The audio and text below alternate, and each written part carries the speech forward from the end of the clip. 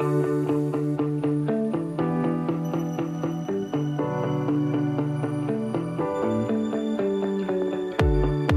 everyone, and welcome back to another episode of the Sunny Mary Meadow podcast. I am your host, Liz Fiddler, and today we are going to talk about cosmos. I love doing the episodes on the complicated things or the advanced flower farmer things like ranunculus and dahlias and lisianthus and high tunnels and all of those things. But I know so many of you are beginner gardeners and you really just want to know some of the basics. Like, let's talk about zinnias. Let's talk about sunflowers. Let's talk about cosmos. If you go back to some of my earlier episodes, I talk about what I would grow as a first-time flower farmer, for my very first season, or what I did grow my very first season, basically. And cosmos is definitely on that list. They're so easy to grow. I think sometimes that first year that you're growing, you need a little bit of a win. They're I don't want to say they're finicky. They're not finicky. They're just so delicate in some ways that they're not quite as simple and low maintenance as it makes it sound, because they can turn really messy really quickly. And I definitely got really lucky with my cosmos the first couple of years. And then after that, so year one, I had, I had about, 20 plants, something like that. Year one in my tiny garden, that first year that I just kind of did this as a hobby with the little farm stand. And then year two, I had probably a 50-foot row of them. And I think I got really lucky because I didn't stake them at all and they did just fine. And then year three, last year, I completely it was terrible. It was a disaster. I wanted to rip them out right away. And I think that is why people, experienced flower farmers or gardeners or growers have such a love-hate relationship with cosmos. I didn't understand it right away. I would see people on Instagram say flowers I'm never growing again, and cosmos would be on that list. I'm like, how are cosmos on that list? I am going to grow cosmos forever and ever. Amen. They're my favorite flower. They're so giving. They're so great in bouquets. They're so whimsical. But now I see what they mean. They will forever be on my list, but I almost got rid of them. So I will say the reason they're so easy is because you can just plop some seeds in the ground and within a very short time period, they are coming up right away. They have this very distinct leaf structure. It looks, there's tiny little, a 1/4 inch little line coming out of them almost. They're very distinct. And so that's what's nice too, is some of these plants, when they first start coming up, if you don't know what they look like when you're growing them, it can be really hard to decipher between that and a weed when you're trying to plant things. And so that's why, for that reason, I think that they are something great to start out direct seed, or you can start them in seed trays. I think I am going to try next year to start just, 72 of them or whatever it might be in a seed tray and then transplant them out rather than direct seed them into the ground. I never really understood why people wouldn't direct seed more things into the ground. But now that I'm growing on such a large area, I realized that in order to keep up with the weeds and everything, that it's hard to direct seed a lot of things. And so, but you can just pop the seeds in the ground and then they come up soon, or you can start them in a tray, or you can buy these at, a lot of nurseries will have them, and they still get fairly tall. And so no matter what, you're going to be fine compared to a lot of zinnias or a lot of snapdragons that are really dwarfed varieties if you buy those at a greenhouse. And so they do prefer very sunny areas with well-drained soil. But other than that, they're pretty easy to plop right into the ground or start them ahead of time. But what I will say is they need staking. So year one, I think I'm trying to remember what I did. I know I had some twine kind of corralled around my zinnias, and I think I did that around my cosmos as well, just not realizing if I needed it or not. And then the next year I didn't do any staking at all, and I quite frankly got lucky. And then the next year, so 2022, a couple windstorms, a couple rainstorms, and they're completely growing sideways, which gives you 90-degree angles for stems, and that just does not work in a cut flower vase. And so now this year I do my 6x6 netting with some tea posts in there. I will post a picture of that on my blog. So if you are new to the podcast, if you go to sunnymarymeadow.com/podcast or just sunnymarymeadow.com and click on podcast in the menu, every single episode has a written blog. Shout out to my friend Beth for transcribing it and, typing it up and making it look all pretty and professional. So thank you so much, Beth. If you're listening, it takes a lot of work to get that on there. So if you do read the blog posts, I would appreciate it if you would let me know. Send me an email, send me a message on social media, podcast@sunnymarymeadow.com, or just Instagram @sunnymarymeadow, or Facebook. And just let us know that you read the blog so that we know that people are reading those. That's always good to know. Anyway, I'll post a picture of that and then put a link to the netting that I use. But it's pretty critical because otherwise it can grow sideways. And then there's such dainty little stems that if you have to cut some of them off, they're going to be so wonky looking in the vase. One of my best friends, she calls them Dr. Seuss flowers, and I can't unsee it now that she has said that. The other thing that you do worry about them, the lower ones are susceptible to powdery mildew, or the lower part of the plants, just like zinnias can be.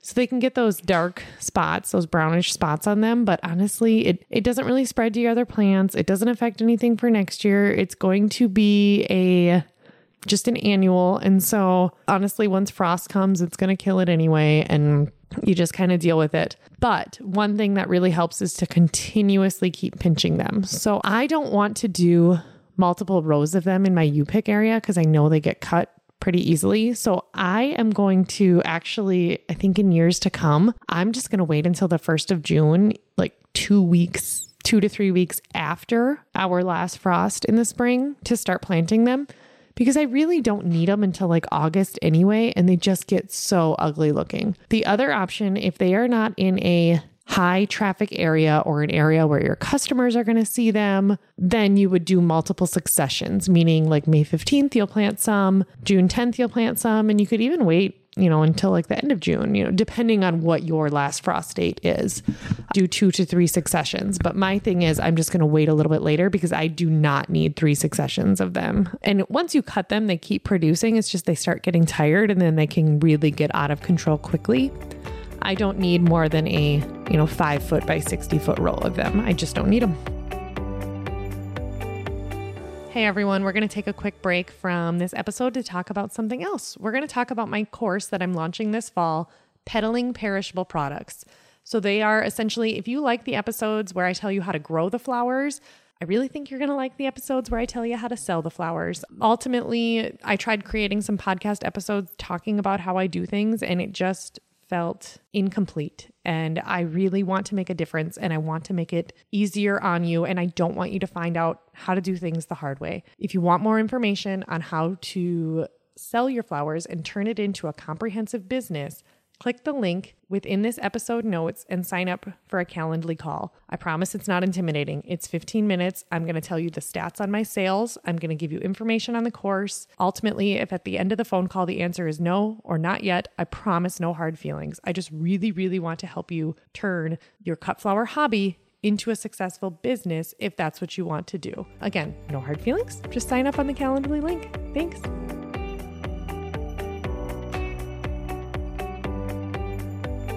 Another thing that is really nice about them is you can use them for the foliage, the greenery. And so that is wonderful because they can be just good texture and fill out the bouquets and look really nice. I will say a lot of our bouquets that we do for our subscriptions or just a one-off sale, what makes them look so cute and unique and kind of that whimsical wildflower look is that we use so many different ingredients. We don't do 3 of these, 3 of these, 3 of these, 1 of these. Like we don't do this perfectly symmetrical arrangement. It might have 1 straw flower, 2 statice, 1 snapdragon, 1 cosmo, 1 whatever. The cosmo flowers themselves, if there's a flower and it's really whimsical, then 1 or 2 or 3 or 5 is fine. But if I'm just using it as the foliage or greenery, it is kind of, it sticks out if you only use 1.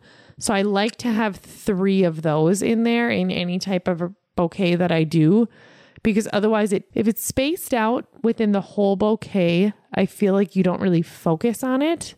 and it's just kind of background or filler as it should be. But because it's such a almost lime green looking color compared to a lot of the other leaves, a lot of the other foliage is darker green, and this is almost a lime color, brighter green, more vivid green. And so I like to really spread out the stems within there. Otherwise your eye gets drawn to it. Whereas if it's everywhere, it's not something that you focus on. And so if you use it for foliage, that's kind of why I explain it that way, or why I do it that way. Another thing is you'll see cosmos in a lot of wildflower mixes. And I've started really paying attention because I'm trying to decide what I'm going to do with my 20-acre cornfield. If we just turn it to CSP, like Conservation Stewardship Program, if we turn it to wildflowers, what we would end up doing. Unfortunately, I've witnessed some, I don't want to say disasters, but what happens is a lot of the wildflower mixes are so cute the first year because they're a mixture of annuals and perennials. And there's a lot of annuals, including cosmos, including zinnias, and it looks so beautiful. And then there are some perennials in there, like your coneflowers and black-eyed Susans. But then year 2 is like all black-eyed Susans, all coneflowers, all bee balm, and the cosmos aren't even there because they have to drop their seed in order to get more. And so I'm hesitant to do that now that I've seen how some in the area have turned out. I'm like, well, I don't want a whole field of black-eyed Susans. I don't want a whole field of coneflowers. But you'll see a lot of cosmos in those initial wildflower mixes, which also leads me to believe somewhat that maybe they're a little more hardy of a frost than we think, depending on when they're planted.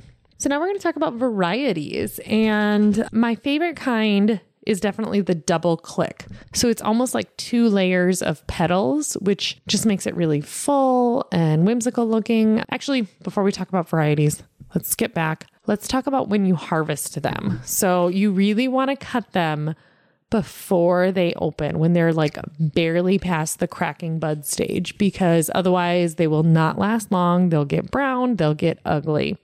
So you really have to cut them when they're barely opening. Now, my U-pickers don't understand that. They don't want that. They want the flowers that are fully open. And that's why I'm like, yep, go ahead, pick 10 of them. Like, they'll last a little while, or just take them out as you need to. But so you do want to cut them when they're barely opening up. And what we do is we'll just go through and open a bunch of them, but we do have to deadhead quite a few of them that are too far open. And so if one petal has 3 stems on it and one is fully open, but 2 little buds are not quite cracked open yet, I'll just disbud or cut off with the scissors that one that's fully open. So then at least we have 2 small ones behind it, and then can use those. And then we cut very, very deep. We cut like 3-foot stems. These things get tall. They're like 4.5 to 5.5 feet tall. They're really, really tall. They're like my height almost. And so at least certain varieties are. And so you cut a really deep stem because you want them to keep producing. So just cut low, cut low, cut low. Sometimes the netting can be frustrating, but we do put the netting like 2 feet off the ground. It's pretty high off the ground. All right, podcast listeners, I have an ask of you. Between writing these episodes, recording, editing, uploading, and the fees to even have an account, this podcast takes a lot of time, effort, and resources. I'm fortunate to have a team helping me out, but it's time to evaluate where this podcast is going and if we can continue doing this. I have had so many messages and emails letting me know that this podcast has brought some bit of joy to people's day or week and is entertaining, inspiring, or in some other day just improves their life, their drive, whatever it might be. And I want to keep this podcast focused on content that informs, entertains, and is mindful of your time. And one way to accomplish this is through direct listener support. Your support would help the show not only continue, but grow. If you look at this episode's notes, you'll find a link that talks about Sunny Mary Meadow Premium. I've set up a link where you can quickly and easily support the show, and the whole thing takes about 60 seconds. We are asking for $7 a month to help continue our mission. If the Sunny Mary Meadow podcast is a part of your day or week and you love what you're doing, please visit the link and consider supporting us. As a special thank you, you will receive access to weekly bonus episodes of what we did on the farm that week. It's anywhere from a 5 to 15-minute episodes. So think of that $7 as a high five to keep us going and creating the episodes. So it's less than $2 a week just to keep us going so we can keep doing this. Thank you. So getting back to the varieties, I love Double Click. I will post a picture of it within the blog, but it's like 2 layers of petals coming out of the center. They're super dainty. I have a lot of the blush and white colors, but they come in this like dark maroon color. So I love the Double Click. The Versailles variety, they look a lot more like a daisy, and they're part of the daisy family, so that makes sense. Or they're part of the aster family, I should say. And so they're just these dainty little, sometimes they get like a darker rim or outline, and then they get lighter as they go inside toward the petal. And so that's pretty fun to have that variety of color. And so you can do a lot of things with it. You can dress it up, dress it down. It gives it that wild, whimsical look, I think, with those dainty little petals. And then my daughter's favorite variety is the cupcake variety. It literally looks like a cupcake holder or a muffin holder, just right there in your bouquet. So yeah, I love the cupcake variety. So those are my 3 favorite varieties that I grow. There is a chocolate variety. I love that one. I bought seeds this year and I did not get them planted, and I'm really sad about it, but I will plant them next year. And I bought them from Johnny's Seeds, and I'm not sure if you can buy them anywhere else. So I will try to find a link to put that in the episode notes if we can find it. But this chocolate, it's not brown, but it's like it's like a little like rosette of a very, very dark maroon, if that makes sense. And they're found in Mexico. They also come in a really bright yellow that a lot of people like to plant, and those are the sulfur varieties.